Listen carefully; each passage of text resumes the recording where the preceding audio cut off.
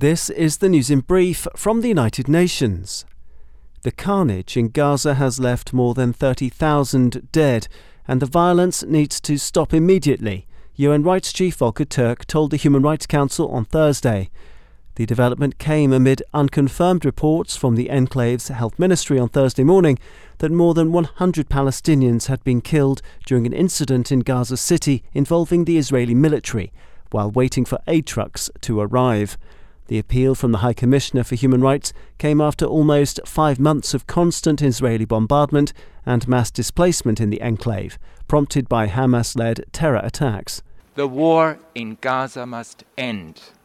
Clear violations of international human rights and humanitarian laws, including war crimes and possibly other crimes under international law, have been committed by all parties. It is time, well past time, for peace, investigation and accountability. The UN Rights Chief underscored the unprecedented level of killing and maiming of civilians in the enclave and noted that at least 17,000 children have now been orphaned or separated from their families. Antonio Guterres expressed his strong commitment to the people of Sudan on Thursday as the UN assistance mission based there comes to an end, in line with a Security Council resolution ending its mandate.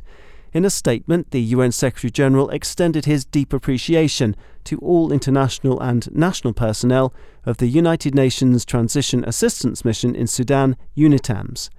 The United Nations is not leaving Sudan, the UN chief insisted, as he noted that heavy fighting continues throughout the country and risks sparking a regional crisis.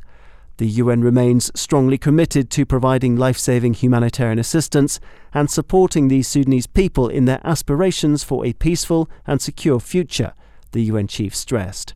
In a call to Sudan's warring parties to lay down their weapons, Mr. Guterres urged them to commit to broad-based peace talks and a transition to civilian-led democratic government.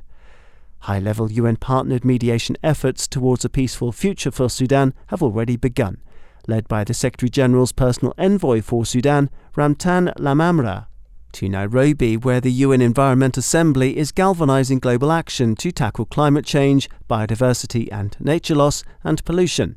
The week-long meeting is the world's highest-level decision-making body for environment matters. In support of its work, UN Secretary-General Antonio Guterres led the call for urgent, concrete and sustainable measures to prevent our climate from imploding. And with poisoned rivers and rising seas just two of the major threats facing our world, Mr. Guterres insisted that humanity is to blame, and yet those least responsible suffer most. Echoing that message, Inga Anderson, head of the UN Environment Programme, or UNEP, appealed to delegates attending the meeting in Nairobi to create space for the climate to stabilise, for nature to recover, and for pollution to recede, providing the basis for economies and societies to flourish sustainably. She said that the international community had already shown that it can work together on many significant environmental safeguards.